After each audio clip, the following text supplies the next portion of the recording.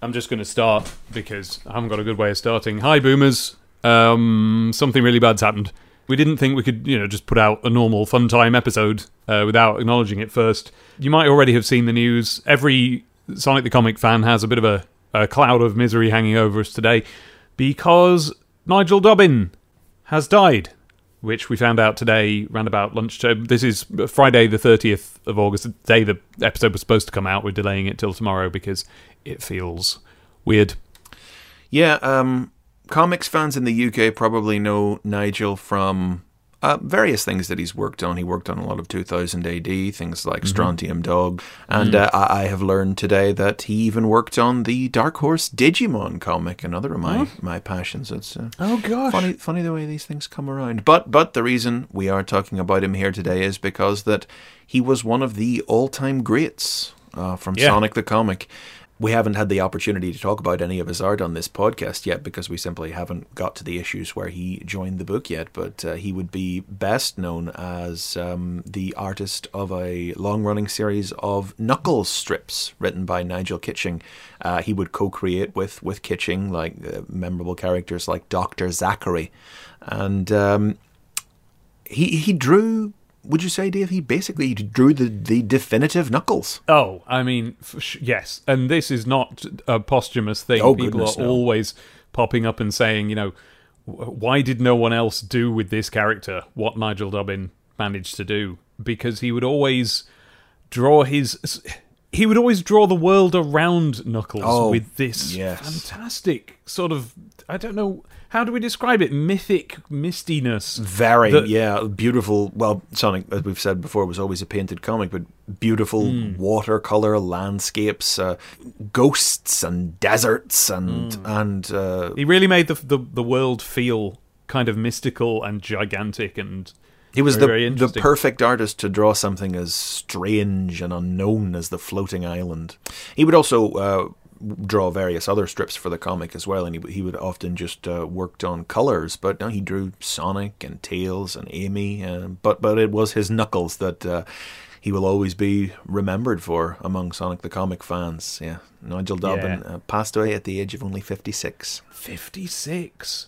And if you met him, you wouldn't guess he was even 56. It's not old enough. It's just not. Nigel Dobbin was the very first guest I had in mind, actually, to come on this podcast. Yeah, I remember. Nigel was a friend. He was someone who, as I get older and my memory of STC sort of starts to fade, and I'm rediscovering a lot of it for this podcast rather than relying on memory. Nigel Dobbin changed from someone whose work I was a fan of to just someone I was a friend of. And that was, down to, I think, the way he talked to you, the way that he treated people. He was just really, really nice. Me and Chris have just come back from TF Nation, the extremely friendly Transformers convention. The equivalent in comics is Thought Bubble, and he was always one of the main people we went to Thought Bubble looking forward to seeing. He would always come and find us at our table, and it was always lovely when he did. So this is a real shock to the system. He died very suddenly, and I don't think anybody was expecting it at all. He wasn't ill. So this has come as a massive surprise and shock to just absolutely everybody who knew him or knew of him. And, it's not really any consolation, but it is nice to see that when you search his name on Twitter today, there is a very long list of people saying like, oh, what? But he was really great and nice. I feel as if I've not found out yet. You know what I mean? It feels like I'm going to find out in 3 hours' time or something. And that's, I guess I'll just say that it feels weird that we're not going to straight away, do a look back on all the, we're going to be covering his work extensively as this project goes on. In fact, in a way, he's sort of strong-armed the two of us into continuing the project until we get there. We have to get to the Nigel Dobbin issues. We got to get there. So this is really awful, and we're honestly completely shocked and knocked for a loop by it. But I suppose I will say that Nigel didn't present himself as a grave and solemn sort of a person. He was always cheerful with us and a good laugh. And I just can't imagine a version of him where he would want anyone to stop having a nice time, especially looking back over STC. So look, we're now going to run today's episode. It's been recorded for a good long time now already, and so it's going to feel like, nothing's happened, because when we recorded it, nothing had. But I'm sort of glad about that, because it wouldn't be appropriate to sniffle our way through something so manifestly fun as this, and I think, Nigel would be annoyed if we did. So hopefully this episode can put a smile on your face in light of this sad news. Yes. And by the time we get to Nigel's work, we'll be ready to talk about it, I hope. There's no sensible and respectful sounding way of ramping up to something as silly as the intro to this, in which I shout, "Hey, boomers!" So we dedicate the following silliness to the memory of Nigel Dobbin, and we hope that he wouldn't mind. How's that? Hey boomers, this is Sonic the Comic, the podcast, your look back at the Sega-sational world of the 1990s and the United Kingdom's official Sega comic. We are your Humes who think we're in charge. I'm Dave Bulmer. And I'm Chris McFeely, and this episode it's time for us to take a look at issue number 9. Ooh. We've got a Wonder Boy cover here. Yes, we have. But that's far from the most notable thing about the cover of this issue. That's absolutely right. Yes. Following on from last issue's cliffhanger, stamped over the usual Sonic the Hedgehog box, we've got Robotnik Rules. Yeah, and it's where it says starring. It's not just Sonic, it's starring Sonic, so it kind of looks as if Robotnik is now the star of the comic, doesn't it? I wonder what that could mean. We'll find out.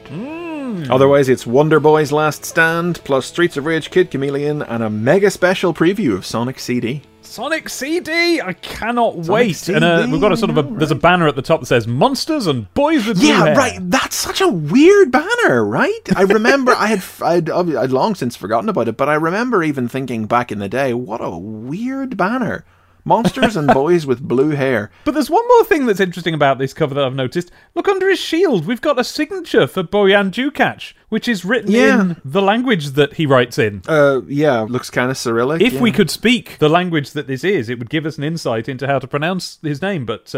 Also does categorically prove that, remember, he's credited as MDJ Bojan for the actual strip. Yes. But that clearly says, although we can't read it, we can parse it as reading Bojan M. Djukac. Shion's legs looking very stumpy in this illustration. Oh, but who among us can really talk? Well, I'm 6'4", so I'm not exactly the stumpiest legged person going. I haven't seen your legs. They might be an extremely stumpy tall leg. Yeah, I suppose you've only seen me from the waist up, so you don't know how much of the 6'4" is above the waist. Control Zone. We've got a welcome screen this fortnight that's mostly concerned with next issue. As is so often the case, yes, whenever there's a new strip coming up, they dedicate most of their time to talking about it. That's right, and in this case, it's because the horror, the ugliness, the brutality, the lousy jokes head for the hills because Chuck D. Head, that seriously strange star of the wonderfully weird Mega Drive game Decap Attack, is coming to STC next issue. I know it was just the company line, but in hindsight, I gain such amusement from Sonic the Comic, the official Sega comic, having to pretend that Decap Attack was a thing anybody cared about.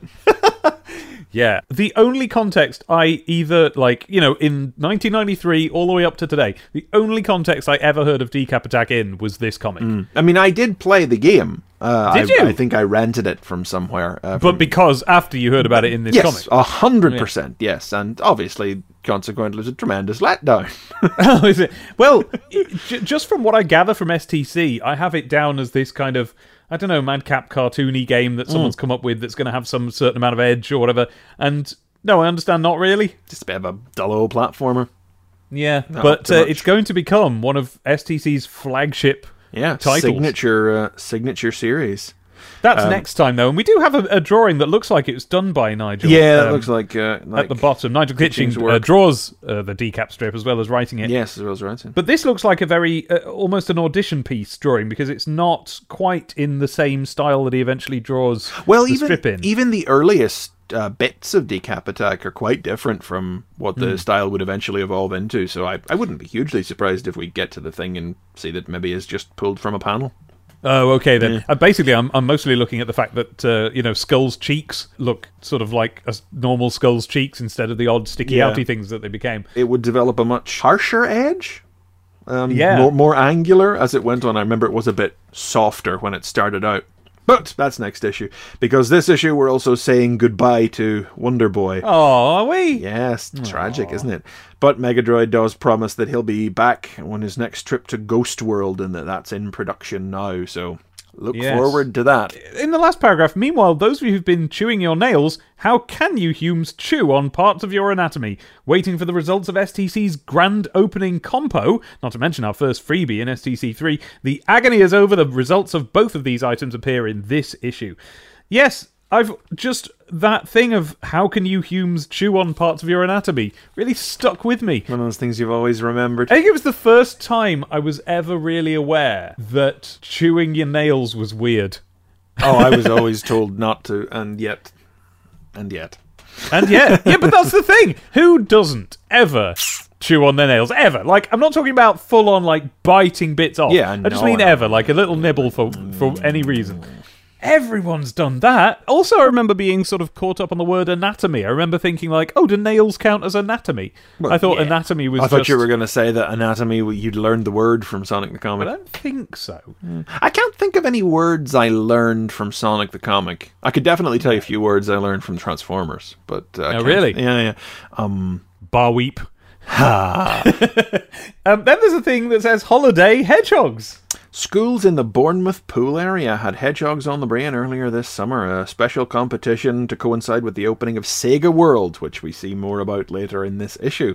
We do. Yes, it's a Sega-sponsored contest to draw comics and pictures of hedgehogs on holiday. Now, the prizes were presented by Chris Evans again. I almost want to say friend of the show Chris Evans, because he keeps coming up so much. I've written it in my notes. I think last episode I called him unaware and unwitting friend of the comic. Now, this time I put friend of the show. Yeah, and it's Chris Evans. Listeners, it's not Captain America. It's not Chris Evans. This is Chris Evans. At the time, he was presenting The Big Breakfast on Channel 4, which was a morning entertainment program. So there's a good cross-section there, because kids would see The Big Breakfast when they got up before they went to school, and he would just be better known to parents, just because your parents knew who people on television were. Yeah, The Big Breakfast was it was very much for all the family. It was something your parents and you watched, but... And indeed, it showed the Sonic cartoon. Well, that's it, eventually. It's not on yet, but yes. Up until The Big Breakfast, breakfast TV had been very sensible, famous for everybody wearing jumpers, and it was just for your parents, whereas The Big Breakfast was sort of like, well, what if we aim something at sort of, silly people and kids and teenagers, and there's puppets in it, and it did very well, and it was a lot of fun, and Chris Evans was the first, or one of the two first presenters, along with Gabby Rosland. What is it, Sean? I was wondering what's going to be on the show tomorrow. Well, the brand new competition, Spot the Dog, of course. Well, you can win 20 tickets to a theme park, all right? Will I be outside again? Yeah. All right then. The Big Breakfast, tomorrow morning, 7 till 9. So perhaps that's why Chris Evans kept presenting all these things, because of his generational cross appeal. Or maybe Sega had something on him. He started in kids' TV. I used to watch him on, what was it called? I can't remember now, but he was on kids' TV before he was on The Big Breakfast, He's just someone who our age group not only recognised him, but it was like grown-up TV, but that we were watching, so it felt like exactly what Sega was going for, this older brother crowd. I guess. Even if, by all appearances and all past accounts, he didn't really know what was up. Oh, he has no idea what a video game is. No. And the other news story on here is they're trailing the second Future Entertainment show at the Olympia in London. What I'm interested here is that you have to book a ticket in advance, but if you buy a ticket for the Friday, you get a special preview to the new Disney animation blockbuster Aladdin. Moment in time, eh? Flying right back there. Yeah. And of course, what a Sega connection that would have. Yeah, exactly. This... something about this comic, we keep finding out that everything just meshes together. We'll talk about one thing and it'll pop up in the next issue. People will pop up in the next issue who are all enmeshed together. And this, honestly, as you get older and you start to not be the person that pop culture is aimed at anymore, you start to go like, how did I ever keep up with it all in the first place? And then we're looking through this and it's like, no, there were 5 people in the whole world. There were 3 television programs, about 4 sports, and nothing else. Yep. It was really easy to keep track of everything that was going on in those days. And that, my friends and listeners, is the benefit of treating Sonic the Comic as a cultural artifact and not just looking back at it to look at the stories. Exactly. Bubsy the Bobcat in at number 3 on the Mega Drive charts. Sonic! Back to Reality, written by Nigel Kitching with art by Richard Elson and letters by Elliot Affel. Return to Mobius by the Omniviewer. It seems things have somehow worked out okay for Sonic and friends until a run-in with a new, more powerful breed of badnik leads to the revelation that they've been sent 6 months into the future. In their absence, Dr. Robotnik has successfully conquered Mobius. And though Sonic is able to liberate the Emerald Hill Village from his control, the war between the cool blue hedgehog and the mad scientist has now permanently changed. Yeah. This is it. This is essentially part 2 of a 2-part story, and this is the... We've talked about it before, like the first leveling up of Sonic the Comic. This is the story that changes the landscape. There will be one more tipping point in about 10, 11, 12 issues' time that will crystallize this new setting into what Sonic the Comic will essentially be remembered for. The trick of it all, first of all, is that at the end of the previous issue, you know, we had Robotnik say that... they were going to be lost somewhere in the future. And we learn here that the Omniviewer explicitly exploits the lack of specificity in Robotnik's command. He is like a genie. He is not evil. He has merely been enslaved by Robotnik and didn't want to do this. He had to do this. So he exploited that lack of non-specificity to only send Sonic and Co. 6 months into the future, knowing that they could then fight back against Robotnik after he had conquered the planet. Now, this is an episode that I kind of don't know how to feel about, because I love it. Oh, but yeah. It goes against some of the principles that I uphold about when I'm talking about this comic, which is that here we have an issue that kind of decides we're going to have a new continuity now instead of being like the games. And yet, it never really felt to me as if we'd strayed far from the world of the games. I continued playing Sonic 3 and Knuckles and saw in it the world that I recognised from the comic. Yeah, yeah. And yet, here we have this new version of Mobius ruled by Robotnik with a new form of badniks in it.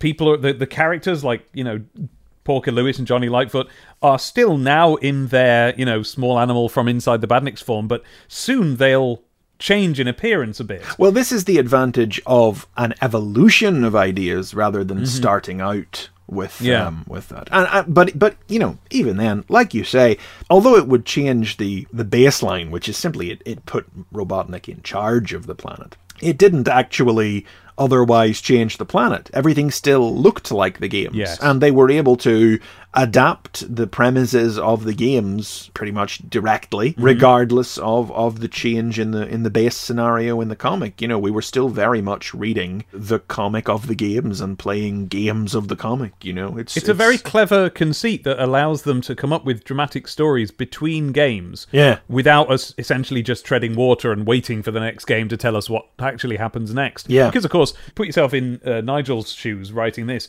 He knows... This isn't exactly how it works out, but he knows that if necessary, he can just have Robotnik not be in charge of Mobius again by the time they have to cover the next game that may happen to change the story dramatically, for instance. I mean, I certainly, for quite some time after this, was very I remember this, I was very hung up on the idea that they were technically in the future, air quotes.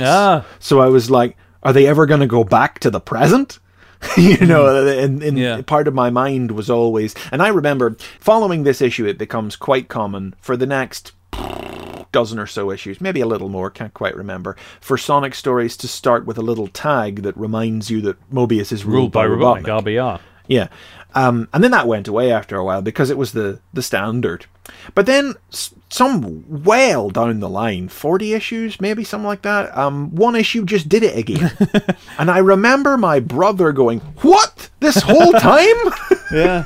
And I was like, yeah, they never went back to the present to fix things. I was hung up on the idea that they had time traveled to make this happen. So the title of this one is Back to Reality, which is a name cribbed from Red Dwarf, which Nigel wrote the comic for. Yes. I wonder if he realised that, or if it was just in his head. I don't know. Well, I did do a little look up of that, and he says it amused him to use a Red Dwarf title, so presumably it was intentional. There's some tremendously fun stuff in this as well. There's some lines in here that are representative of the sense of humour I think Sonic, and particularly Nigel's comics, would develop as we went along. Like, the Omniviewer pops off to go back to the Special Zone before Robotnik realizes he's hoodwinked him or anything. And then these new badniks turn up, these green, they're like tank badniks. They have torsos with tank treads driving them around, and it's like, This area is off limits. The penalty for transgression is death. Penalty for everything's death, as a matter of fact. Yeah, there's, again, so much character and life to nearly every line of dialogue in this. Like, at the top of page 2, we have Porker Lewis almost looking out into the camera and saying, Sonic, I think there's something you ought to see. And the reason that one struck me is that this is kind of, we're looking into the eyes of Porker Lewis in his last moment of innocence. Like, jeez, that's a bit. It ain't that deep, Dave. Like, look at his sweet little not yet a freedom fighter face. That's a little animal pig, and he's gonna end up having to have this awful life of struggle. He's gonna grow thumbs. Yeah. Wait, I never really thought about that. Yeah, does he end up with opposable thumbs? Yeah, he gets hands. Oh, weird. But these badniks are pretty tough. They can stand up to a spin attack, so Sonic has to trick them into shooting each other, get between them and get them to shoot one another. Yeah, the way Nigel's written this and the way that Richard shows it, just there is no confusion as you're reading this comic, which sometimes we've felt in previous issues with different strips. You get to watch Sonic zip up into the air, curl over, come down and land, and you see that their lasers are following him, and of course he lands between them, so they end up shooting themselves. It's not like we're watching almost a two-dimensional storyboard diagram, nothing of the sort. The camera's doing all sorts of interesting things, but it's just so clearly put together that you know exactly what happened. This comic has gone up a step in quality now. Yeah, and it's another great example as well of Kitching using Sonic speed as a weapon. Yes. It's not just a thing that he does. It's like Sonic fights by using his speed. Yeah. It's not just, he doesn't just be somebody that runs or whatever. And this is something we've seen in contrast with previous issues where other writers didn't really do that. This is, Sonic uses speed as a tool. And then we've got page 4, which is lovely to see because it is just a page of Sonic and the little animal friends talking to each other. We just get to spend some time with them, which, listeners, if you aren't reading this, let me remind you, the Sonic strip is 7 pages long, each episode, and that's hardly anything.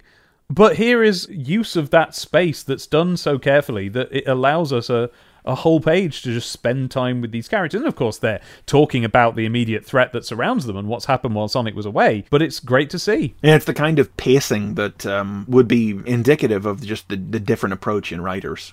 But Johnny Lightfoot deduces that they have only been sent 6 months forward into the future. So they troop over to the Emerald Hill village and find that it has been covered in banners and posters from Robotnik. I actually love this shot of the village because, again, we've talked before about how sometimes some artists have trouble translating the zone designs into 3 dimensions, but this, it's full of all the strange, unusual shapes that you would see in the background of the video games, and the structures and the towers and the curves and the spins and the ramps and the tubes, and it looks just so right, doesn't it? It's so great. So it's a almost full-page picture. Along the top, you've got a thin picture where everybody peeps their heads up over some kind of a ledge, and Richard's given us the checkerboard pattern on that ledge. And then we see this Emerald Hill diorama, as it were, and you've got the sort of the hills in the background with the crater of sand lopped out of it. I've never noticed before this big sweeping road at the front that goes up into it is a loop, but it's got a big banner hung in front of it, so you can't see that it's a loop. A defaced banner. You can see like 2 little rabbits seem to have painted Robotnik out over the top of it. Do you know what? I don't think they painted it. I think someone painted it because the rabbits appear to be involved. Oh yeah, you know what? I think you're right. Sorry, I thought that was a rabbit with something in its hand, but it's actually like a rabbit and a little baby rabbit. And a little baby rabbit. And if you look at it, one of the rabbits is carrying a huge bundle of sticks, which makes me think that he's currently being made to do work for the Robotnik regime. But then you got the other rabbit who is, maybe this is just me trying to find storytelling here, but like maybe berating a younger rabbit who might be the one who painted it. Maybe there's also a possibility it might be like shielding its eyes. Oh gosh, could be. Yeah. These are the things we can pick apart. Basically, there's this real sense of this being a regime now, because there are these glowering Robotnik faces plastered all over everything. There are cameras, there are eggs with cameras in them flying around everywhere. I love the little cameras, little flying eggs with lenses poking out in 3 directions. And I've only just, I don't know that I ever truly noticed it before, because it's covered by a big speech bubble of Sonic swearing, "I'll get you for this." But there's an armed guard tower right there as well. Yeah. With machine guns poking out of it in all directions, yes. Yeah, rough. This is also our introduction to these, well, we would know them later as the Trooper Badniks, but they're just called soldiers in this strip. And they look a little different here too. They're a little bit more cartoony, a little stumpier than the form that they would eventually take. But these are who knows if the similarity is intentional, but like the Arakbot from back in issue 5, these are Badniks without organic batteries. Nobody inside, so Sonic... No little animal in there to rescue, yeah. Yes, he can't beat them with a spin attack, but because there's nobody inside, he can really welly into them without fear of hurting the Mobian inside. And here, there's a repetition. Yeah. It's a repetition of the same joke again. You know, one of the troopers calls up a Mobian for not reporting to the chemical plant work detail, because it turns out his wife is sick, and it's like, "The penalty for non-compliance with the work scheme is death." Penalty for doing anything around here is death. Unfortunately, the punchline to that seems to have gone through some kind of misprint or some kind of rewrite, because the Badnik replies, "Dr. Robotnik is harsh but fair."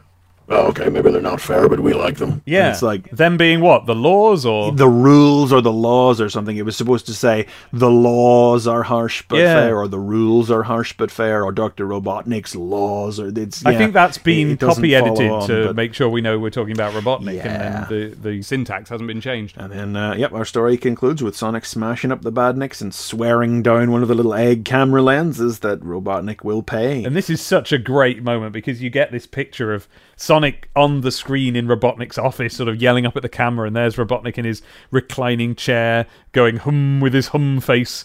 And I always misinterpreted the shadow of his finger as his mouth. It looks like he has this really horrible expression. Unless that is his mouth. I don't think so. It's funny you mentioned Robotnik's mouth, because I remember that the next panel always stuck with me. Just at this early stage, as Richard Elson's art was taking over my childhood, I really zoomed in on the way he drew all of like the blood vessels and the capillaries in Robotnik's distended lips. He really, we have the final picture is Robotnik yelling into the panel, as it were, and he's got, he really lavishly draws that bulging lip that Robotnik has. And it's just grotesque, and it's absolutely brilliant. And we can also see in these 2 panels that Robotnik, in the interim, has been redesigned a little bit. He's wearing a sort of composite costume that combines his game look with elements of the Adventures of Sonic the Hedgehog cartoon design. I mean, really, it's just that he's got the bullseye, the belt buckle on his belly, and then the crosshairs that stretch up to his neck, and the belt around his waist. But then Richard's given him a small version of the triangles as well to kind of compensate between the two. To merge the two designs. No, I did go back and take a look, actually, and in the final panel of the previous issue, he is also drawn with this design, but not coloured right. The central yellow strip is still red, and his cuffs are still red, so I want to know what that looks like. I'm going to just get that comic. Hang on. Go for it. I mean, he's in the Egomatic, so you can't see most of it, so you don't even see the central buckle. It's just that he's got a collar instead of the 2 triangles, basically. Yeah, wow. Oh, I see exactly what you mean. Yeah, so he's got the smaller version of the triangles, he's got the yellow collar, and he's got the stripe disappearing into where the Egomatic covers it up. And what it does mean is that they have access to materials we don't. They've seen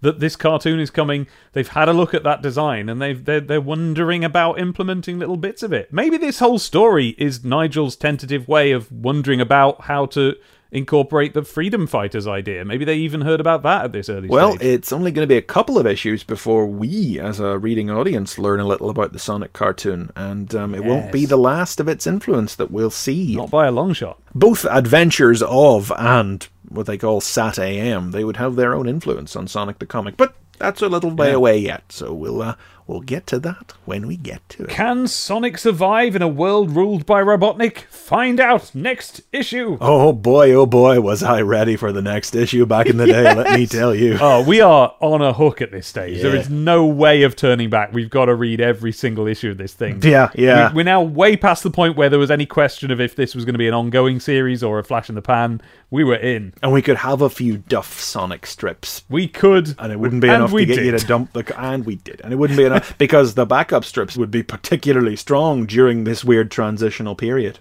But we'll get to that after the... Review Zone! Review Zone! Echo the Dolphin on Game Gear, Jurassic Park on Game Gear, Home Alone on the Master System, and Fantastic Dizzy on the Mega Drive. Never played a single one of these. There's very little I can come up with, though, that encapsulates the time this was published than this double-page spread, because those are... Wow, do you know what I mean? I never thought. You're so right. One of the biggest Sega games of the era, Yep. Two of the biggest movies of Yep. the early 90s, and a game nobody's heard about since 1993. Well, I'm just Who was going to huge have to before push then. you right in the bin as a dyed-in-the-wool Dizzy fanboy. But yeah, not only is Echo the Dolphin one of Sega's biggest properties of the time, it's also a slightly unlikely one because it's so... It comes across as so highbrow and eco-friendly and Captain Planet that you'd think it was an educational thing if you didn't know. I mean, which is also very certainly representative of the general era of kids' pop Exactly. culture. And then Jurassic Park comes in with its... It's tempting for me to say that it redefined what we thought of as like blockbuster movie stuff. Oh, I think that's totally fair. Yeah, because it fits in with the... And because it came from Steven Spielberg, who did Jaws and stuff, so it's not as if it was a totally new thing, but it kind of felt like somehow a new approach to that sort of thing. And then Home Alone, which the biggest film of, I think it was like 1990, which is just when the Mega Drive was coming out. Odd that that's still getting a look in, but things just lasted long in those days. And then the reason Fantastic Dizzy sits on the page with all of these is because it's like basically the last gasp of the 1980s British gaming era, in which the makers of Dizzy, which, listeners, was back when Britain's gaming industry was big enough here and when Britain's own culture was closed enough here, that you could conceivably have a British games mascot, and he could feel about on par with Mario. That could not have happened. Go that far, but I know would. what you mean. I would. Well, I think if you pick guess up... I came.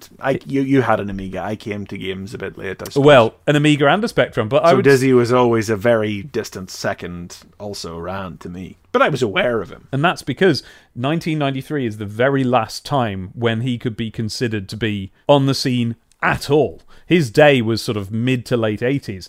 And it was at that time that, America and Japan were basically just going, no, gaming is ours. You can't do it anymore. If you do it, you work for us. Yeah. And as we saw last issue, you had a British-made Mega Drive game, and that was starting to happen. And Codemasters was riding high at the time. Sure, they did. Yeah. Micro Machines, didn't Micro they? Machines, exactly. And that's regarded as one of the all-time Mega Drive greats. Yeah, and you could say that changed their whole company's direction, because before About Now, they were a company that had like a hodgepodge of different games under their belt, but they were famous for Dizzy. Yeah. But now they're a racing car game company, and Micro Machines may well have been the start of that popularity as that. So, there's a couple of things to say. You want to say anything about Echo? No. I do. There's one thing I want to say about the game, and there's one thing I want to say about the review itself. The thing about the review itself is I quite enjoyed this part where it says, the lands and seas you visit are all different, and there's plenty of arcade action as well as puzzles. It is all done in a non-threatening way. Well, it's true, isn't it? I mean, that was kind of the thing about Echo, was it not just that it was kind of environmental, but it was quite sedate and zen. I see you never quite made it past the tutorial screen. Correct. Correct, yes. But no, I mean, even in the first couple of levels, it's just, it's that gentle music. I know it gets bonkers later on, but it was quite zen and sedate in its way. Or, perhaps part of my perception of Echo is coloured by the approach that Sonic the Comic would take to it, which had that kind of otherworldly attitude to telling of its story, which was quite contrary to Sega's harsh-edged cool of the 90s, It's funny that he emerged as such a figure, but Yeah. Well, I never had it, so I mainly have to defer to what Abby tells me about this, because she was massively into it. She was a bit of an animal fan as a kid. And the way that the game goes is that essentially, you have this serene opening scene in which you're just a dolphin with no goals and you're just swimming around. And then suddenly the whole sky flashes with lightning and everyone gets abducted by aliens? yep, that's it. And then it's back to being quite serene again. But as the game goes on, it gets actively quite frightening. And I never got that far. But No, I was just borrowed and rented for me, so I mean, I had trouble getting past that first screen because it doesn't actually tell you what it is you're supposed to do, and you're supposed to try and you have to jump up to a certain height. Yes. It's basically the area where you sort of familiarize yourself with the controls and everything, but it doesn't tell you, hey, jump here now to start plot. No. And I was like, what do I do? I can imagine if you were renting the game, then that was really annoying. But I can also imagine that if you owned the game, that was great, because Echo, it is for kids who watch the Really Wild Show and, care about the World Wildlife Fund. And to them, they will have bought this game to splash around as a dolphin. And then for something to suddenly and surprisingly actually start to happen must have been quite a moment when what it felt like you were playing up till then, if you didn't know. It was something of a dolphin sim game. Simulator. But we shouldn't give out all our Echo opinions now whenever he's going to be a fixture of the comic for a while. Good point. Well, then I will swerve to giving out my opinion of the Game Gear game, which I looked up, and it's such a good conversion to the Game Gear that I would almost say I think it looks better than the Mega Drive version. Really? Yeah. Like on a ratio, or? The Mega Drive version is so concerned with looking good that the sprite is really quite large on the screen. Yeah. And that feels comfortable and ordinary on a Game Gear screen where all the games were zoomed in a bit because they were all Master System conversions anyway. But it just has this real clarity to it, and I can well imagine how nice it must have been to have a handheld version of Echo the Dolphin, where you're being this little dolphin on your little machine. But then, wondering whether this was a conversion of a Master System game, and it is, I went and looked at the Master System version, and again, the sprite is tiny on screen compared to the Mega Drive one, which gives you this great wide view of the ocean around you, which I think is better. So I think I actually prefer the 8-bit version of Echo the Dolphin to the 16-bit.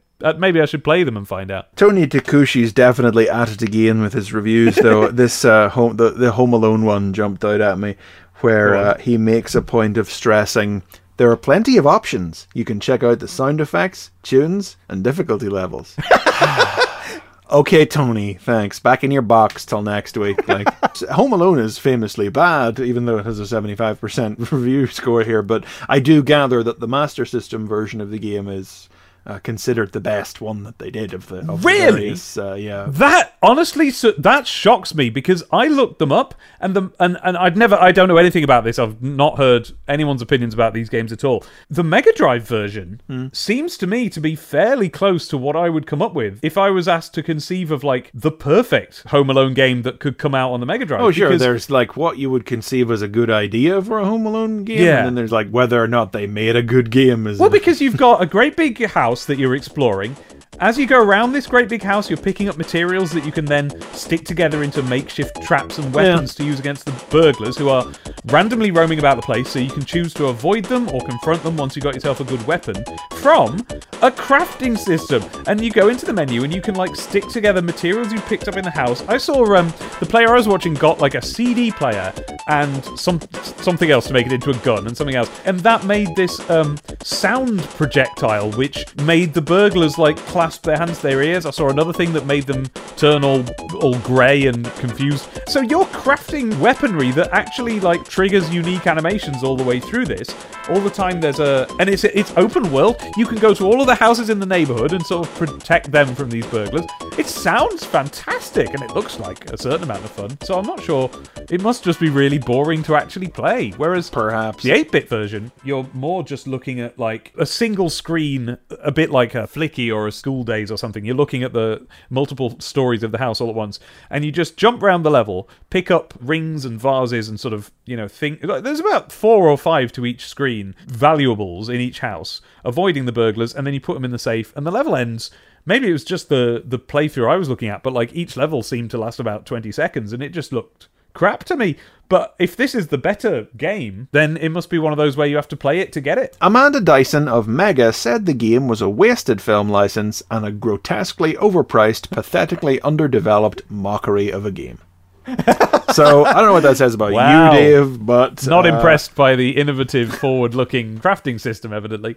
I do want to mention Dizzy here, because Dizzy was my first love. Before I cared about Sonic, I was all about Dizzy, and it... What cruel irony that the hedgehog would come along and take you away from the Eggman. Yeah, right, exactly. Dizzy was a fascinating thing. It was one of the earliest attempts that I was aware of in, like, true, like, nitty-gritty bedroom coding old British gaming, back when things were 8-bit and rubbish, to try and make something that felt like and resembled a cartoon come to life on your screen. And of course, to look at now, it, isn't that. But at the time, it really felt like a step forward. It felt like opening up the ZX Spectrum and just putting something new on it, which, to me, it was the first time I'd ever seen it in games. Elsewhere, I'm sure, in the arcades and so on, all sorts of interesting things were going on. But Dizzy was very exciting to me, and he went in all these fantasy world, magic land. You had these big fantasy kingdoms to explore. They were just expansive and exciting. There's no way I can stress how exciting I found these games. And this one, Fantastic Dizzy, was Codemasters going, okay, it's clear that the Spectrum and the Amiga and all this are not the way of the future. Consoles are the thing we want to be in. We can make way more money there. We can charge way more. I mean, look, this is out. This is $39.99, Fantastic Dizzy on the Mega Drive. Their previous Dizzy games, the most expensive ones had been $4.99. Well, you see what the Graves section says as Dave Gibbon takes issue. £5 more than Codemasters' first release. And that's presumably Micro Machines. Well, there was a more expensive Dizzy game on the Spectrum, which came out around now, but it was £10. So, and that felt like a slap in the face. Yeah, back then. That felt like, the Oliver twins have gone to the bad. And here they are. What they're doing here, and this is what Fantastic Dizzy is they've basically taken all of the ideas that they had in all the previous Dizzy games, and they're doing a big mashup. And they'd previously done it on the NES, a version of this same game. And in fact, ideas that were in that ended up being released as separate Spectrum games. And here they are, all mashed up together in one big game, and the result is frankly overwhelming. It was too big. I've still never finished it. It was too hard. I feel like I maybe played a little bit of it, maybe just from a rental again. But yeah, my cartridge came with it was a twofer, and it also had Cosmic Spacehead on it, which we mentioned last issue. And so that, as far as I'm concerned, made it worth it. Yeah. But love that game. Well, like one cartridge with 2 games on. Yeah, and the way you switch between them, there wasn't a menu. You just hit reset, and it toggled. Oh, so you double tapped the... okay. Codemasters were not particularly concerned with releasing things in an official way. Like, they made their own cartridges bespoke. They didn't really go through Sega. Codemasters releases almost felt bootleg in the sense that they came on cartridges that were non-standard. My Dizzy Cosmic Spacehead one was like, it curved up towards the top, so it was like tall kind of a shape. I can't really describe it. Egg-shaped? Sort of. Yeah, very weird. And of course, they made the game Genie, which bypasses all this stuff. I didn't realise they did. Yeah, and they got in trouble for that. Did they get in trouble for the game Genie? I think in the end, I don't know if it ever went to court, and if it did, they won, I think. But there was eyebrows were raised, put it that way. Hello, Editor Dave here. I looked it up. Apparently, eyebrows were only raised at Nintendo. Sega gave them the official seal of approval, presumably to prove they were down with the kids, although they stipulated that it mustn't alter saves.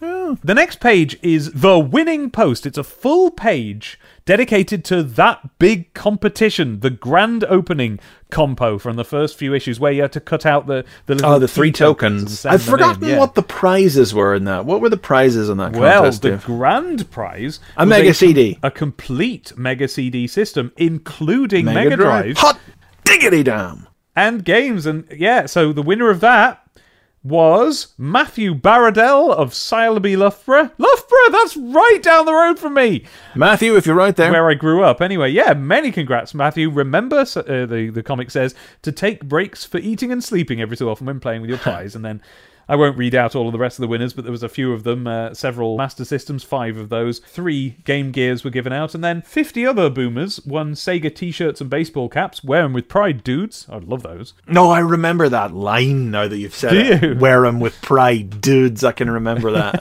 as being in the magazine now. And then it says, Panini Superplay Cards freebie. Also in STC3 was a fabulous chance. Not #3, not number 3, just 3, like it was the third movie. Also in STC3 was a fabulous chance to win one of 10 complete sets of Panini's Sega Superplay cards, plus a special binder to put them in. So step up and take a bow, the following boomers. And then there's a list of names. And I confess I've scanned down them just to make sure I don't know any of them. Could happen. Yeah. If you didn't win anything, don't worry, there are lots more awesome STC compos to come, with some stunning prizes, so keep those pencils sharpened. I wonder if kids even sharpen pencils anymore. Jesus, I never... Wow, oh my god, I feel so old suddenly. Kid Chameleon, Part 3, is written by Michael Cook, the art's by Brian Williamson, colours by Steve White, and letters by Ellie DeVille. As Red Stealth, Casey rescues Susie from the sewer monster and gives her his sword so that she can defend herself while he fights the monster hand to hand. The fight doesn't go well, but Susie slays the beast with the samurai's blade. Casey tries to tell her who he really is, but when he says the magic word chameleon again, he transforms into the super-sighted superhero Cyclops, and the pair are then set upon by invisible sewer folk who abduct Susie. I forgot how long Casey actually spent as Red Stealth. I know! Yeah, it's so weird. The thing's half over now, and he's only just turned into his second hero. Yeah, a new reader would assume that this is the character you play in Wildside, and wouldn't realise that the premise here is that he even turns into multiple heroes. I remember that the premise was that he turned into multiple heroes, and I think I always knew that. But, like, if you just read this comic, you'd think, oh yeah, you go into the game, you turn into this samurai, and that's what you do. And it almost comes as a surprise when he turns into Cyclops halfway through the comic. Well, my memory is that every remaining chapter of this has a different hero in it now. But that's the solid pacing of Kid Chameleon on show again, like getting things all set up so that you understand the premise and letting it unfold at a decent pace without having to hurdle through it. That's right. Because again, there's a lot of, although a lot of this chapter is just him hand-to-hand fighting with the monster, there's still a lot going on that requires inclusion in the summary, as it were, That's right. I loved just turning the page from page 1 to the double spread of 2 and 3 was like a real feast for the eyes.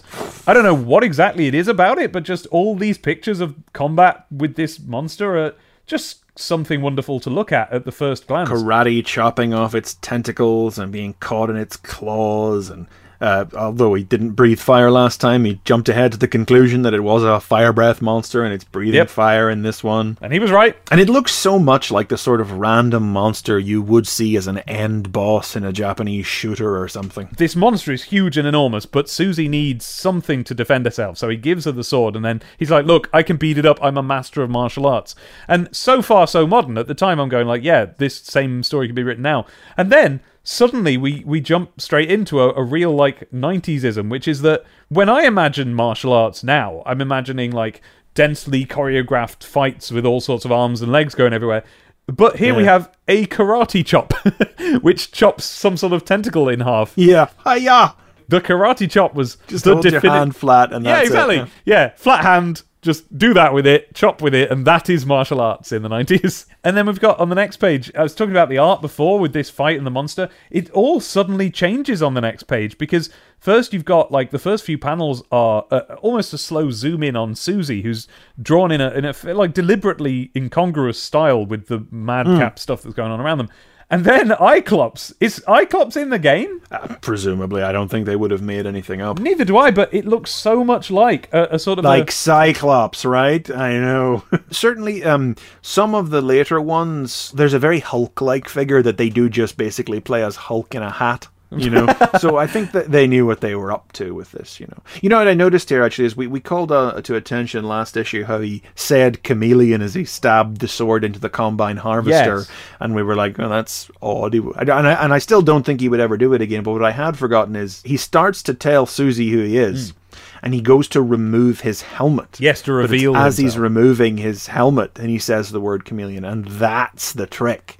That's how I remember that, and I'm pretty sure as we go forward we'll see. But it's when he says chameleon as he removes his helmet or his visor or whatever. That's when the transformation. Oh, happens. really? When he touches his headgear. Oh, well, I'm glad you were here to tell me that, because if you hadn't been here to tell me that, I would have thought that was an inconsistency, and it was one of the... Yeah. I did have that as a criticism. It's not a Captain Marvel Shazam situation where anytime he says the word, he automatically transforms. He does have to be, taking the helmet off. Because in the game, the idea was that you collected the masks, and the masks transformed you. So I guess that's what they're leaning into with this, in that, he takes the mask off. As we've been talking, I've looked up Cyclops from the game. He is in the game. He looks nothing like this. Well, when you say nothing... He's imagine just a man in a simple green spacesuit. Green? With a Robocop visor and a long torch. It doesn't even look like a gun, he's just holding a torch. You have to assume that they were doing a Cyclops riff. Yeah. Like, they take the basic design and they've definitely Jim Lee X... Because, of course, this is 1993. Jim Lee's X-Men, biggest thing in the comics world right Yes. And this is clearly supposed to be a riff on that. Yeah, he's green in the games, green and white, but here he is wearing the full-on blue and yellow X-Men color style uniform with a red visor as well, and it's covered in shoulder pads and ribs and ridges and bandoliers, and there's little straps around his thighs and everything. Yeah, whereas the one in the game just looks like he's got a sort of a, just Onesie a top and on. trousers on and silver boots. Like a little hazmat suit. Yeah, very, very simple design. So, yes, it technically is from the game, but they've gone, screw it, we're doing Cyclops. Oh, it looks like perhaps we might not be giving them enough credit because I've actually just pulled up the cover art for Kid Chameleon, and he is blue and yellow on the cover of the game. Still really feels like a Jim Lee X-Men. Oh, wow, the cover of the game. This whole comic is explained by the cover of the game. Yes. Yes, looking at the version of Cyclops that's on the front of the game, I don't know, it's kind of like a totally separate thing again. It's almost like a sort of... It's got the helmet design of the game. Yeah. It's just a big round helmet and a simple visor on the front, whereas the comic character definitely has a big, fat, wrap-around yellow Cyclops X-Men visor. He kind of looks like a more of a sort of 1950s spaceman type. Yeah. Type Definitely. look on the front of the And game. I mean, if you look up at Red Stealth there, you can see it's just a helmet on a vest and shoulder pads. It's still a child's body. Yeah. But they're definitely pulling more from the cover art. And I mean, would you be surprised to learn that the cover art was the only piece of reference they had? Well, not at all, no. We find out that the bully guy, whatever his name was, Brad or whatever. Brad. He's missing. She doesn't know where he is. Yeah, he ran off and left her. Yeah. Which is nice to know. And then he transforms into Cyclops, as we say, and his transformation is very well timed because these sewer men turn up and they're invisible, but Cyclops can see them for he has super sight. I wonder if that's from the game, if there are characters you can only see when you've got the helmet on. That seems unfair. When I played it, the amount of times that you lose your power-up, to me, that would be unplayable if certain enemies were only visible with that power-up activated. Got the wiki link right here, it'll tell me. He has the unique ability to reveal hidden blocks with his ray gun. That makes sense. It's interesting that Casey basically, he doesn't just get the power and the costume and the voice, he gets like the knowledge of each hero that he turns into. Yeah. And it's an interesting touch. I think we talked about this last episode. We did, but what interests me about it this time that I didn't notice then is that who's writing the script for this one again? This is Michael Cook. Right, well he's using this to basically be able to skip over a lot of establishing stuff by having him already know it. Yeah. Well, this is pretty standard stuff that you find in these transformation stories. You say, to give a modern example, your Ben 10s or even, to compare it to anime or something, when a Digimon digivolves, or the comparable thing that you'd see in a kid's cartoon where they evolve with full knowledge of what it is they are and have become, and there may be a little stumbling around in something like a Ben 10 to master a new power, but generally speaking, they don't spend an episode or a story getting to grips with their new form. It's just, it's their new power.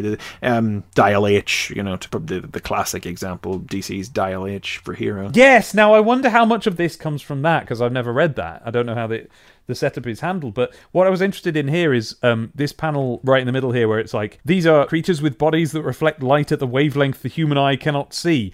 Cyclops' vision gives me night sight and slow-mo, infrared and ultraviolet. He just knows all this stuff, and that means that the writer can just tell us it and then move on. At the time I was a bit confused by it. I think if I'd known the game as well, this sort of reference might be easier for me to swallow as like, well, it's sort of filling us in on what powers that character has so we can move on. I had trouble reading this back in the day because it felt like I was being info dumped on, and it was a bit too much for me. But you didn't know the game, and it was fine for you. No, I loved it, honestly. It's very superheroic, you know. I mean, it's part of it, I guess, that lends to the superheroic is the first-person narration, which we haven't had in an STC strip up till now. You know, like Shinobi was a third-person narration. Golden Axe was that very dry, British, totally removed narration that just described the contents of the panels, you know. Yeah. Whereas this Casey actually serves as the narrator of the story, you know, which is basically how all superhero comics are written today. But, you know, back in the early 90s wasn't so universal. Maybe it just simply spoke to me because it was very superheroic. Because I was only just starting to get into comic book superheroes at the time, so I don't know if I immediately made the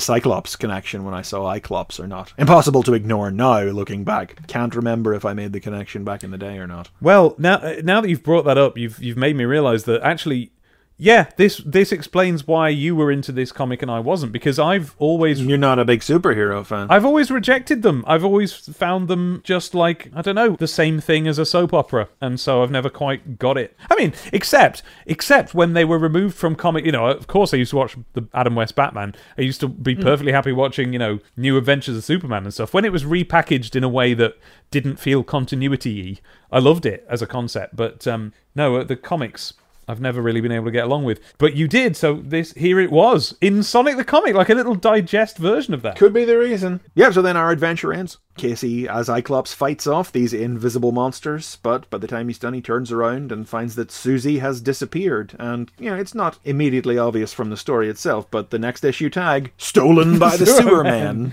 we know that she has been grabbed by them, obviously. Whereas, you know, could have been anything else while he was distracted, but... She could have just sunk down under the sewage. I love this noise to describe their sounds. Chicker. Ugh. Ooh, yeah, they're chickering off into the distance. Predatory, sort of. News Zone. News Zone. News Zone. Oh, it's a big one this time. It's Chris, a big one. This double-page spread of Sonic CD. Sonic CD.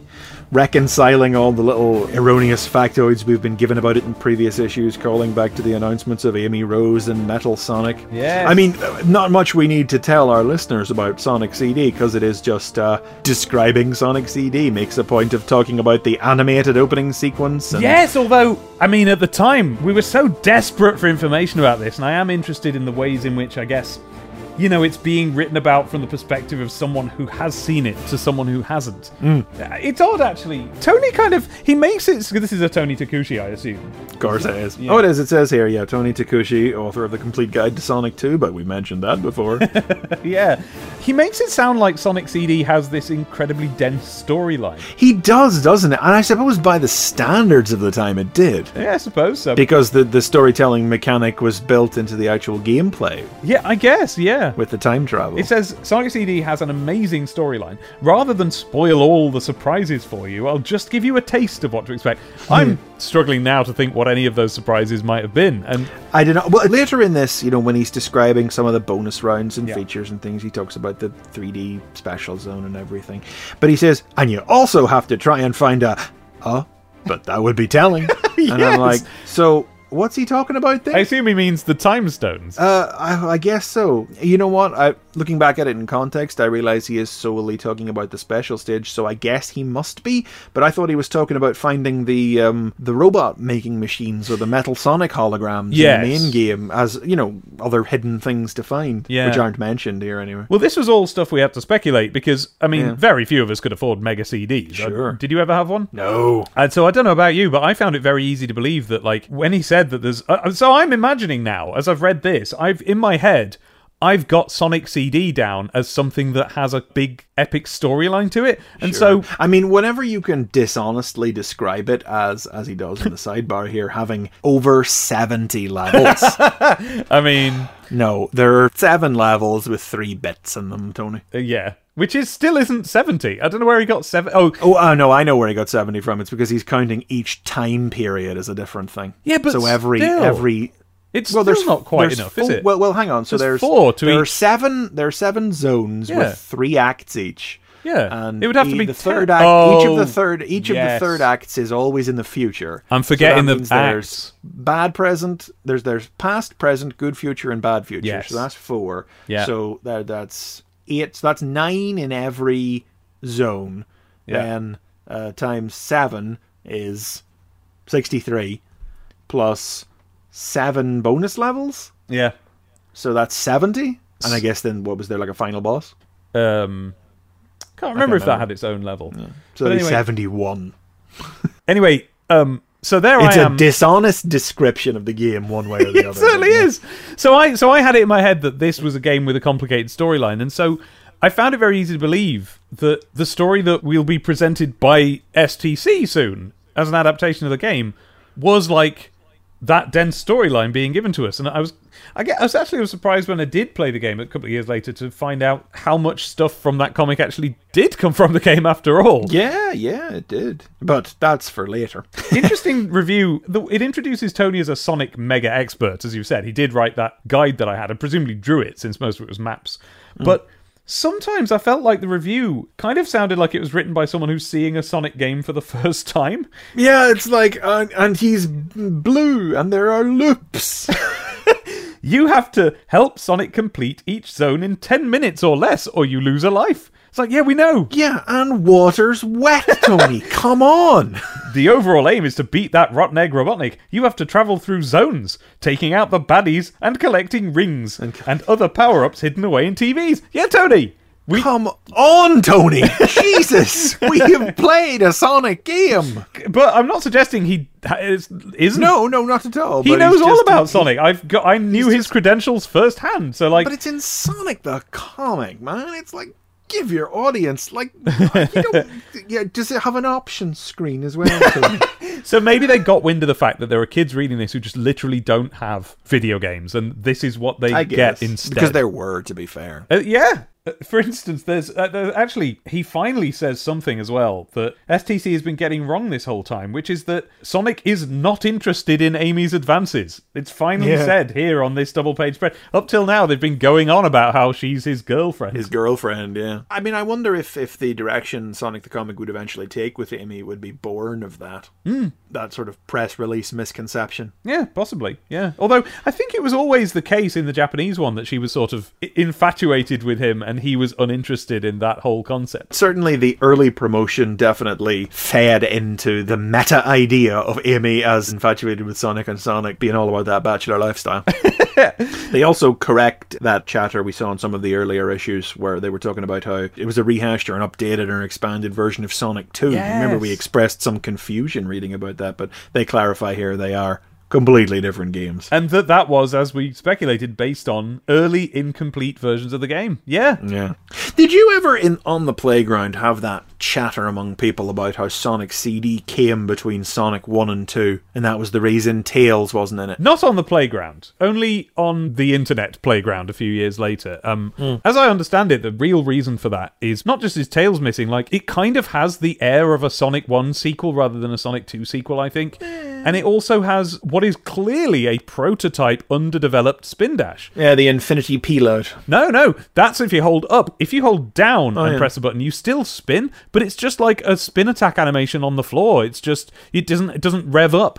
And so it felt like a kind of it did feel like it came out between the two games, even though it didn't. Yeah. My understanding is that it's because they actually were made by two separate teams who split off after Sonic 1. Oh, okay. I think one was Yuji Naka and the other was Naoto Oshima, and they each made a game separately, one in Japan and one in America. So these were made at the same time, and it just took longer to make Sonic CD. And yeah, Sonic CD was going to be an expanded Sonic 2 at some point, because Sonic 2 originally was going to be a time travel game. Was it? I didn't know that. Yeah.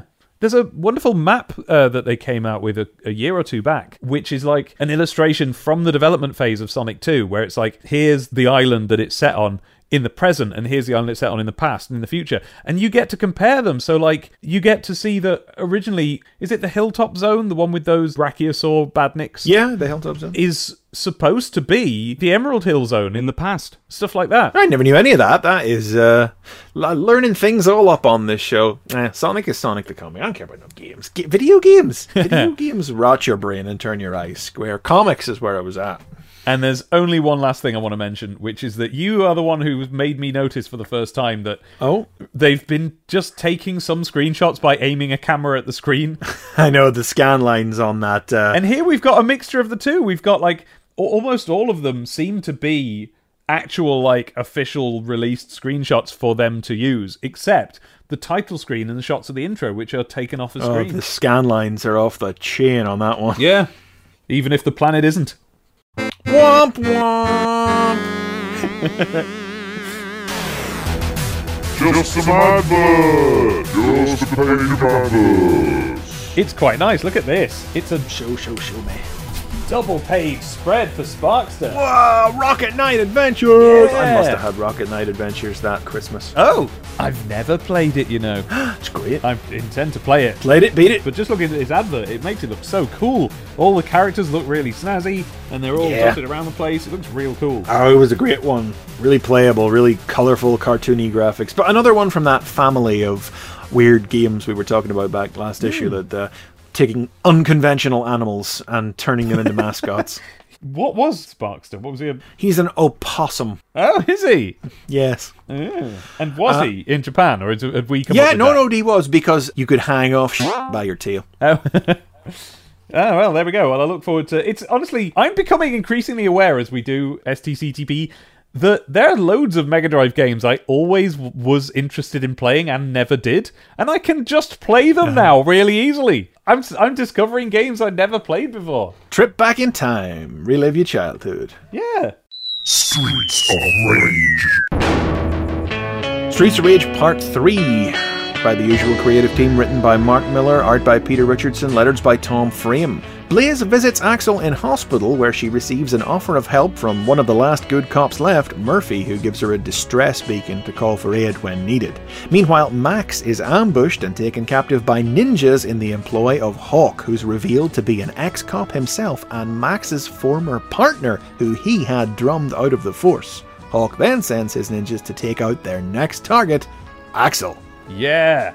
This is really cool. I know, right? I'm past any pretense of this one, of trying to judge this for being faux edgy cool for 13-year-old boys. I'm just right back in 1993 with this one. It's doing exactly what it sets out to do, and it's doing it very well. Absolutely. I mean, so like the very first picture is like quintessentially 1993. It's an angled look down from the corner of a skyscraper. There's other skyscrapers in the background, and a ninja is climbing up the thing. You can see the traffic whizzing by, and then inset in that is a picture of a big strong man punching a punching bag. Yeah. It's like, yeah, cool. Meet Max Hatchett, an ex-cop with a price on his head. Yeah, I will. Cool, thanks. I will. He's cool. I love the we talked about it before, but the art style is really in full display on this first panel with the very heavy, charcoaly, sketchy, pencily, scribbly blacks. Yes. And the unnatural reds and yellows to color the buildings. You know, it's proper underground comics stuff. Yes, the buildings start in like a bright pink, very abstract coloured hues. Then they sort of dissolve to black about halfway up. Yes, as they rise above the city lights, they fade out to black, and then they're just... Of course that's what it is, yes. Pinpricked by their own yellow window lights. And then right at the top you have these purpley highlights, and it kind of looks Batman the Animated Series. It's very Batman the Animated Series. I mean, I think I said back at part 1 how it made me think of... Like, the art style of Batman the Animated Series was done where the backgrounds were drawn on black paper instead of white. That's right. And this isn't, but... boy, oh boy, if it's not channeling that energy. Yeah. Oh, it's so cool. So these ninjas... And then they're ninjas! Yeah! There's ninjas clambering about with, sort of Thundercats logos on them. Bit Thundercats, right? I mean, it's Hawk's Hawk, but... And they creep in and we have this page fight between... Oh, I never noticed this before. Wow. Oh, cool. Max Hatchett lamps one of them in the chin with a barbell. Yeah. Oh, yeah. That'll hurt you. Oof, yes. It's the sort of big, bold, super violent move that you could only get from an... I mean, this is 93, but this is very 80s action movie. Very the grit and sweat of the city, you know? Yeah. Where you could hurl huge objects and the ninjas were probably fine anyway. Or they might have been dead, it didn't matter. We were okay with cold-blooded, gritty heroes of the streets who were cleaning up the dirty city because nobody else could, often the occasional baddie, because that's how it was back then. And then, you know what I love so much is that it suddenly cuts from that to this moody, purple-shadowed page on page 4, grown-up, dramatic dialogue between the woman one. What's her name? Blaze. The woman one, Dave. Really? Look, there was 3-4 characters to pick in the game. One of them was a woman one. But even though, okay, she is walking around in a bra in this, it's in no other way a sort of an exploitative look at the woman one. No. This is a proper dramatic scene. Yeah, there's no attempt at faux edge here. This is genuinely Blaze has gone to visit Axel in the hospital just because they've quit the force and gone outside the law. Nobody knows it, so they're not they're not on the lam or on the run themselves yet. They're not vigilantes yet. It's kind of where their situation would evolve to as the Streets of Rage strips went on. But Axel's room is being guarded and everything, but she just goes to visit Axel in the hospital. And there is the one good cop left, you know. Murphy tries to say, it's not all bad, you know, there are some good cops left, you know, and she's like, don't give me that crud, Murphy, you know, this whole thing stinks. And he's like, well, I can't quit the force, I got a wife and child. And it's like, it's good, it's all good. It's only just actually occurring to me that it's this, I'm not saying is this, but is this Murphy from RoboCop? I feel like maybe the name Murphy is possibly an allusion to that, yeah. And like you say, I love the palette of this. It's the whole. It's like there's no lights on in the room, so the figures are all in various shades of purple, and then they're like the light creeping in from outside highlights them in yellow, in streaks, because it's coming through blinds. And then there's bolts again of the red lights of the city. Hitting the wall in the background as well. It's very, very noir. Yeah, I'll tell you why I love this so much. Honestly, this is my favourite page of Streets of Rage so far. I'll tell you why. It's because not only do we have this wonderful dramatic storytelling that they must have been tempted to skip over this sort of page because it really feels like it's out of like a proper, like, you know, an ITV drama for your parents or something. Yeah. I mean, just compare it to last issue, which was like shops blowing up and guys being shot and drug dens being exploded, and then this is like we're all gonna die and we're in trouble. I don't know, but my wife and child. And despite this adult tone that it has, this entire page, in fact, just so happens to be a setup for the overpowered special move you get in the game, where you call in a random cop car covered in missile launchers. Is it? Oh, that's amazing. STC. I didn't know that's what it was. Is that because this will be based on Streets of Rage 2 now? So is that in there? No, it's not. Good point. But in Streets of Rage 1, you've got like, you know, your 3 buttons on your Mega Drive. You've got the punchy button and the kicky button, but you've got one button that just makes the camera shoot off to one side. Your friend pulls up in a police car, releases missiles, and it takes out everyone on the screen. And it's such an OP move. And here it is in the plot. Here's their friend who gives her a little button to press to call in the reinforcements. Presumably, I love that. That button is going to get hit in part 6. I don't remember. I genuinely assume, you know, rules of storytelling. It's gotta be. That is a Chekhov's button if ever I saw one. Indeed. And then our final page as well. We're in, what is this, like a foundry? A processing plant? You know, where all great 80s action movies ended up? Some sort of nebulous industrial plant with moving conveyors and carts and scoops and furnaces and foundries. It's the sort of factory where an iron claw can be either scooping out or dropping in bits of coal into a kind of bin of coal that's going into a furnace. That's where we are. The kind of place that's populated exclusively by crime bosses. Yeah. This is just the scene where Hawk wakes up the drugged Max, and we learn that Hawk was his partner 5 years ago, who he busted for corruption and had kicked off the force. And then we end with the ninjas creeping along the ledge outside Axel's window. That's the thing. And Axel being the one who's in the hospital. In the hospital with Murphy, yes, watching over him. And it says next issue, R.I.P. Axel. What's the name of that book Murphy's reading there while he sits at Axel's bedside? He's reading Torment for Trixie. Sounds like a real Mills and Boone affair. With a picture of a gasping lady on the front cover. Yeah, well, you read what you want to read, Murphy. I won't stop you. No judgment. No. News Zone.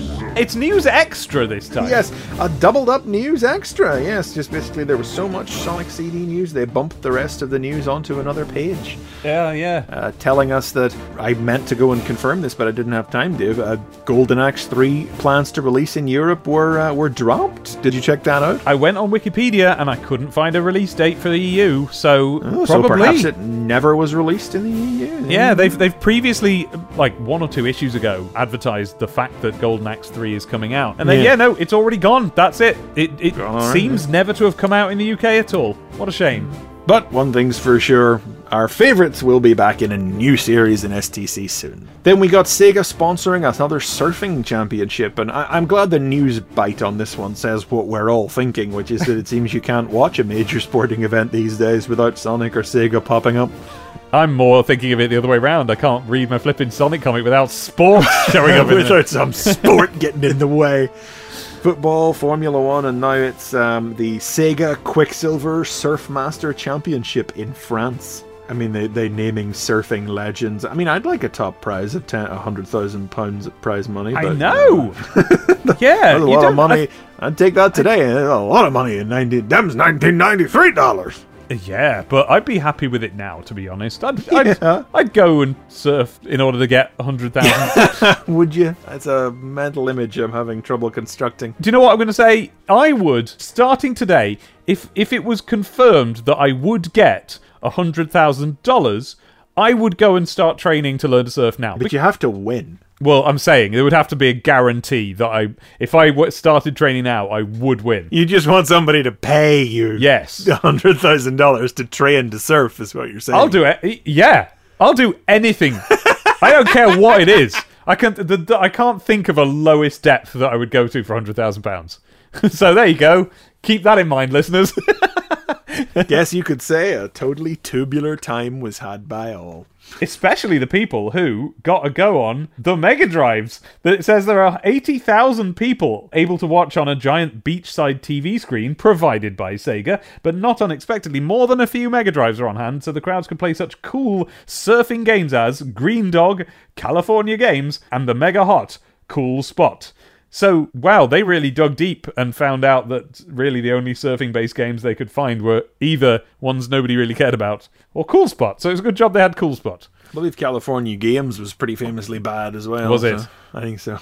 Oh, dear. Now, then, the last news bit here is that Sega World was opening in Bournemouth. Now, did you ever go to a Sega World, Dave? Today, reading this, or rather yesterday reading this, is the first time I became aware that there was one outside London. Yeah? I sort of assumed there might have been one in Japan at some point. But yeah, it's the Trocadero in London is the famous Sega World, isn't it? Yes. I looked it up and it seems that this changes name very quickly. Presumably when they opened the Sega World in London, it changes to like Sega Play or some other thing. I love how it's they describe it here as being broken up into zones. Yeah. It's like they've done a kind of a Disneyland with it, a Magic Kingdom style thing. There's the Driving Edge with all the simulator games, the AS1, an 8-person flight simulator, Zap Attack, featuring shooter games, including Mad Dog McCree. Oh, is that the one that's like a video of cowboys and you shoot them with it? Yeah. Oh, I've had a go on that. Live action video sequences. I've played that. I played it at the pier on the Isle of Wight on a school trip. Yeah. It's in the air. It's an ill wind that blows no good. Mad Dog McCree and his band of cutthroats are riding into town. Even a tumbleweed doesn't dare blow across the streets today. No, I haven't. Now I think about it. I just looked at it for a while. Well, it was there. You were in its presence. I didn't pay for it. Whether anybody else was playing it or if I was just watching a demo mode, I can't now remember. But I think it was on Games Master and I was very excited about it. The idea of a video of cowboys jumping out from behind buildings, and you have to be quick on the draw and shoot them. Yeah. And then it plays the video of them dying. I was very excited. Apparently, it was rubbish. Yeah, so I've heard.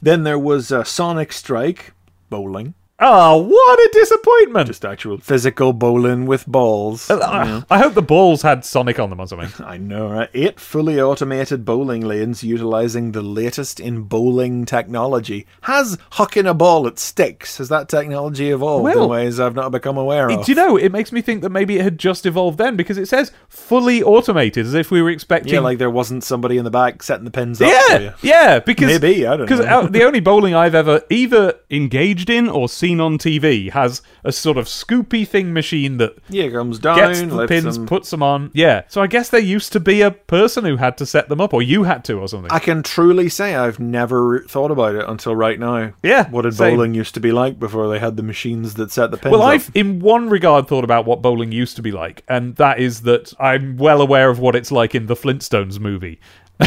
So that's a sort of a historical version of bowling. Yeah, the well-known historical documentary, The Flintstones. Can't remember how they dealt with the pins in that one. What else we got here? The Lowdown, a unique insight into the future of electronic games, including arcade games with see-through cabinets, so you can see how a video game works. Wow. So that's like the equivalent of those, the Game Boy Color that had the see-through case and stuff, so that you couldn't see anything working. You don't see anything. But you could see that it had stuff in it. Just chips. The one thing they describe as the future of electronic games is a game from now, but with just a Perspex cabinet on it. So, like, I know, right? I want to know what they had that was meant to be the future. Maybe they had one of the Japanese 3D cabinets, Virtua Fighter or something like that. Mm-hmm. Other zones include the Din Bin for karaoke fans. It's very British, isn't it? Yes, that's lovely. Toe Jam's Gang for the under fives. The Amazone, a play area for kids. And I do love this one. The Megabyte refreshments provided by Burger King. Oh, lovely. Oh, well, that's interesting. So if the Amazone is the play area for kids, then that means Toe Jam's Gang is not a play area for kids. It says amusements for the under fives. I assume that meant a ball pit. Maybe the under fives. That's got to be like the safe and supervised area, whereas it'll be squashy toys. The play area would be probably slides and stuff like that, rope swings and the like. They call it the Amazone, so it's probably done up like a jungle with rope swings and stuff like that in it. I used to love those things. Remember those? Yeah. My favourite one in the world was at Oakwood, a theme park in South Wales, where they had this whole big indoor building full of that stuff, right? You clamber about. And it culminated in something called the Mini Web, in which you went to the very top level and you crawled out and you were looking over just a shaft, just a vertical shaft, big enough that it had a kind of a soft bar along the top, and that was enough for like several children to perch on. And all the way down this shaft, at lots of levels all the way down, were industrial belt elastic bands at different angles, so they made a sort of a mesh all the way down. Oh, I got and you just dropped, and you just boing-de-doing, boing, all the way to the floor. And of course there was a big soft bouncy castle type floor. Inherently by itself a wonderful idea and incredibly fun. B, directly resembled a scene from the Super Mario Brothers movie that was also out that year. Oh, Luigi! Oops! Sorry. Mario! I got you! Luigi, I'm alive! Good catch, huh, Mario? I should try out for the Yankees. I'd high-five you, but then you'd be an only child. I was over the moon. Hog heaven. No, the centerpiece of the one I remember was one of those big vertical slides, Oh, yes! And then curve at the very bottom. Oh, but I was never brave enough. Did you go on it? Yeah, I did, several times without incident, and then one time it all went wrong. My shirt rode up as I went down, so I got a big friction burn down my back. Oh, no. I mean, I sort of assumed they would make you go down on a mat. Funnily, after that, the next time we went, they had sacks you got in. Not saying I was responsible for instituting change, but... Do you know the mini web was still there when we went back when I was a teenager, and Did you go on it? Well, there were no children, so the guy let me go on. Brilliant! And I went on, and the very first time down, my ankle got snagged up in between several crossing elastic bands, and I was just hanging upside down with all the blood to my foot being cut off, and I just couldn't do anything about it. And so that was it. I didn't go on again. Help! Help, please! It was my burn up the back moment. Q-Zone. Another Q&A special in the Q-Zone this time. We got Toe Jam and Earl, Sonic 2, Moonwalker, Chuck Rock, the Lotus Turbo Challenge, and a section from Master System games this time. yeah. Lots of questions.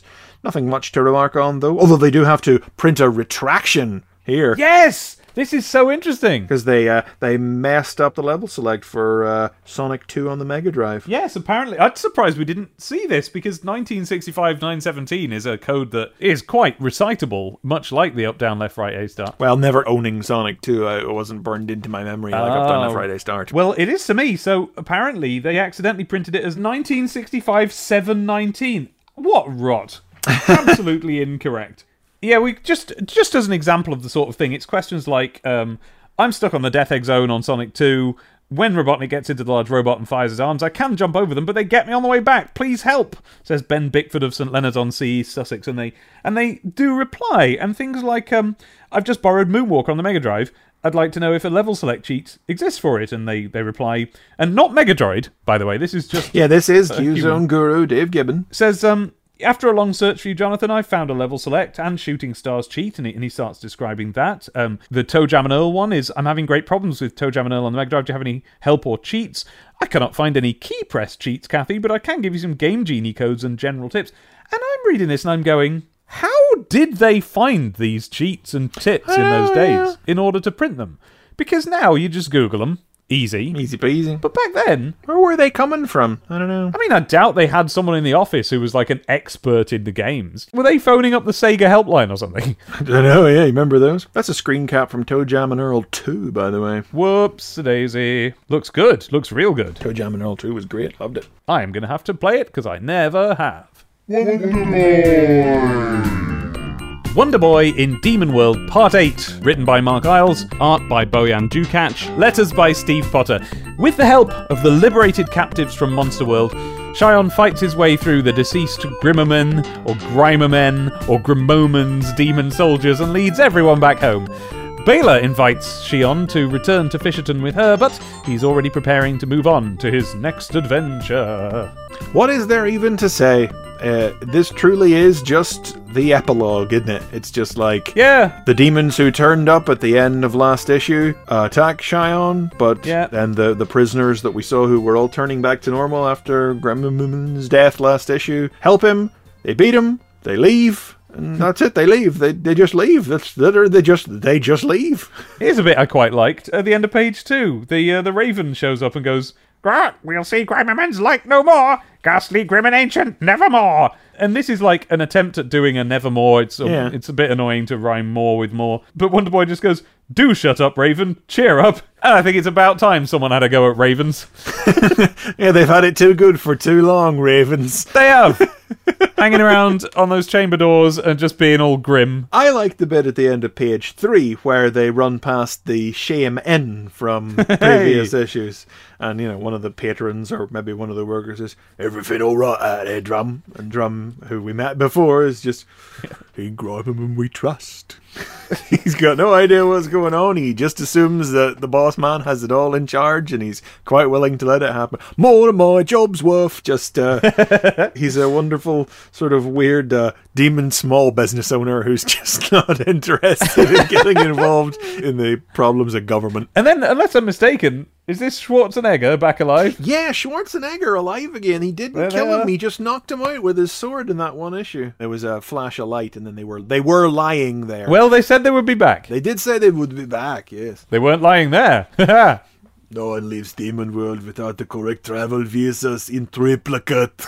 being in triplicate. It's just kind of a comedy punchline for paperwork scenes, isn't it? Yeah, it's just a bureaucracy joke. Just a bureaucracy joke. But then it turns out, I don't know if it's because literally 3 people then appear in silhouette behind Cheyenne, and maybe that's the payoff to the egg, or maybe that's just a fortunate bit of visual comedy, but it's like Schwarzenegger quickly back down when they realize Cheyenne has substantial backup, and they dump him and the slaves straight back into the village. And they've rebuilt it, so all that burning down that happened doesn't matter anymore. Yeah, we see old Kevin again, who was in what a weird ass name, who was in issue 2, and he has, as Cheyenne instructed him to do in that issue, gone to the Queen at Alcedo, and she sent workmen to fix the village. And then Byla, who helped Cheyenne get away from Fisherton, and who I believe Cheyenne told to go to the village and see Kevin, is here waiting for him. She's clearly got a sweet spot for him, invites him to come to Fisherton and stay, but like the littlest hobo, Cheyenne's just got to keep on moving on. Some part of me fixated on the fact that these people are rescued from Demon World and they go, oh, home, we're home. I never thought I'd live to see Monster World again. You're like, oh yeah, they live in Monster World. Yeah, Monster World. You just escaped Demon World and you're back to Monster World. Hooray! Poking the eyes better than a king of balls, but... But yeah, no, Cheyenne has heard from the workmen that there's some ghost trouble in the Skyrock Mountains, and he's ready to move on for Wonder Boy in Ghost World, coming in, about 12 issues time. Okay. Yeah, so there's, apart from that humorous bit, there's not, it's just, they just get out, don't they? They just get out and go home when it's out. It just sort of sputters to an end. Well, I think what we've got here is an artifact of the fact that the Wonder Boy comic has only ever been given 4 pages to play with. But the 4th strip will always only ever have 4 pages, and there would be so many more better examples of 4-page storytelling than this. I look forward to seeing it. The problem is that when you've only got 4 pages, 4 pages is like... There's no real way of doing a climax to an adventure story and making it satisfying in 4 pages, unless you have the first page be the defeat of the bad guy and all of the rest of them be the wind down. But there's no real way of doing that satisfactorily. So they were almost sort of forced into coming up with a fairly bolt-on afterthought episode here. Somehow it becomes an exercise in filling 4 pages, somehow. Yeah. That's Wonder Boy, and it's easily the weakest thing STC has served up so far, serial-wise. Wasn't it a strange one? It was a strange one. In the middle, there were some curiously funny high points in the middle, weirdly, Oh yeah, I don't hate it. I know we're a bit down on it, but I don't hate it, but like... Oh, I don't hate it with a burning passion or anything. Yeah. It's just that, had we been children at the time who cared about this game, this comic... would have been very frustrating as the adaptation of Wonder Boy in comics. Like, certainly everything else that Sonic the Comic has done has been faithful to the story of, or very faithful in the spirit of, or building upon and improving the ideas of the games. Whereas this is a very unimpressively cynical approach to a cutesy little Japanese adventure game that's not interested in telling us... It's not even that it doesn't, it's that it is so tangibly not interested in being that it even makes jokes about not being that. That's the kind of rubbish edginess where it's like, 13-year-olds won't care about cutesy little Japanese adventure games, better put some demons in it with spikes and wings and claws and magic, and he can stab people and he can make jokes about how his name's stupid, and it's like, no, engage with the material on its own level, guys. You misstepped severely with this one. Altogether, it's misjudged, and unfortunately there'll be more of it yet. All right, well, we'll look forward to that. Shall we have speed lines? Yes. Speed lines. There's a letter to Tails from Stephen Harper of Luton. Why do you let Sonic boss you around? Why don't you stand up to him and say, I'm not a little kid and I don't want to be bossed around anymore? I adore this response from Megadroid. I'm afraid that Tails has declined to reply in case Sonic gets to hear about it. Okay, alrighty then. Quality. Well, my favourite's got to be the top right-hand one from Bobby Irving of Darvel Asia. I do remember this one. Do you? You remember it the first time round? Dear STC, my grandpa reads each copy of STC to me and wants you to know that he likes Tyrus Flair of Golden Axe very much. Oh, yeah. You're Super Sega Sonically, Bobby Irving. Well, that's lovely. And Megadroid says, don't worry, Bobby, I'm sure your grandpa will grow out of it. The Tyrus Flair crush, that is. I'm sure he will. Oh, I love that. Oliver Cass from Sunbury-on-Thames, Middlesex, proves that he was on the ball when he writes in to say, in the picture of Sonic with his girlfriend Amy Rose, the expression on Sonic's face looked like he didn't want a girlfriend. Quite right, Oliver. Oliver knew what was up. And Megadroid, of course, finds a way to spin it by insinuating that Oliver may be attempting to drive Amy into his own arms. I doubt Oliver appreciated that response. What else? There's only one left, so might as well read it. Dear STC, I'm writing to your magazine. Oh, hey, I completely am on board with this. Absolutely. I am yes, writing it must be talked about. to your magazine about the way that Sega games are priced nearly 60 quid for a Mega Drive game. This is very expensive. I'm only 10 years old. I get £1 pocket money a week. How can anyone expect me to be able to save up 60 quid? It takes me forever. Yeah, I agree. He's completely right. And you know, this is the funny thing, because I remember that that's what games cost, but every single review zone thus far has told me contrary. I know, they're like $39.99. They're all 30, 40, some of them 20 even. I mean, we had the news about the re-releases issues ago that were going to only be 20 quid. I don't know. Yeah. I don't really get it. What was 60? Street Fighter was 60. Well, I'm sure of that. I mean, look, not all of the games in the review zone have been the sort that you would actually want to buy. I seem to remember finding out that Sonic 3 was originally about 60 quid when that came out. Of course, that's not out yet, but if that's in any way an indication. We'll find out. Mark it in the margins. We'll check it out when the time comes. Surely, if console games are aimed at children my age, they should bring prices down so we could buy them. If they were more affordable, more games could be sold, and surely Sega would make a bigger profit. I think STC is brilliant, and the price is just right. I may not be able to buy a game regularly, but at least I can buy your magazine when it comes out. You have the right idea. Let's hope Sega catch on. From Alex Fruin of Devizes? I'll have to look up how you pronounce that. Wiltshire. I did look it up. I think it's Devices, but they're all robot voices, so who knows? Mega Drive and Game Gear owner. Sonic Water Fun Game winner. Yeah, what a clear-thinking chap you are, Alex, says Megadroid. Ever thought of becoming a droid? How do other boomers feel about this problem? Let us know. Well, letting you know now, Megadroid. Yeah. It has been and was and remains ridiculous how expensive games are. And of course, it's now there's a slight difference, which is that now there's a vocal group of people online who will jump to their defense and say that, like, you know how much work is put into these games? It's got to be released for that price to pay them all. Quite right. I agree with that. I think they shouldn't be this big. I think we should go back to 16-bit games and sell them for 15 quid. Well, AAA gaming, not my scene. A couple of bits of fan art on here today as well. A behind-the-scenes shot of what's going on here with Sonic and Tails in... Cool Dude East 17 style, backwards baseball cap, shirt, peace necklace, trainers. Yes, I wonder if this is an outfit that, you know, Will Smith ever wore or something like that. It's that sort of thing. But then Sonic over here is in a flared collar and platform shoe versions of his sneakers. This one's from Lee Harrison in Retford, Nottinghamshire. He's gone glam rock. Yeah. I never really understood art like this, but boy, oh boy, if it would not be typical of the pictures that we would come to see in Sonic the Comic. Well, coming next issue, Freddy Takes Fright. Freddy takes fright? Yeah, he takes fright. I mean, Freddy takes flight, surely. But whatever they meant, he took it. Jason turns to jelly. Pinhead goes pop.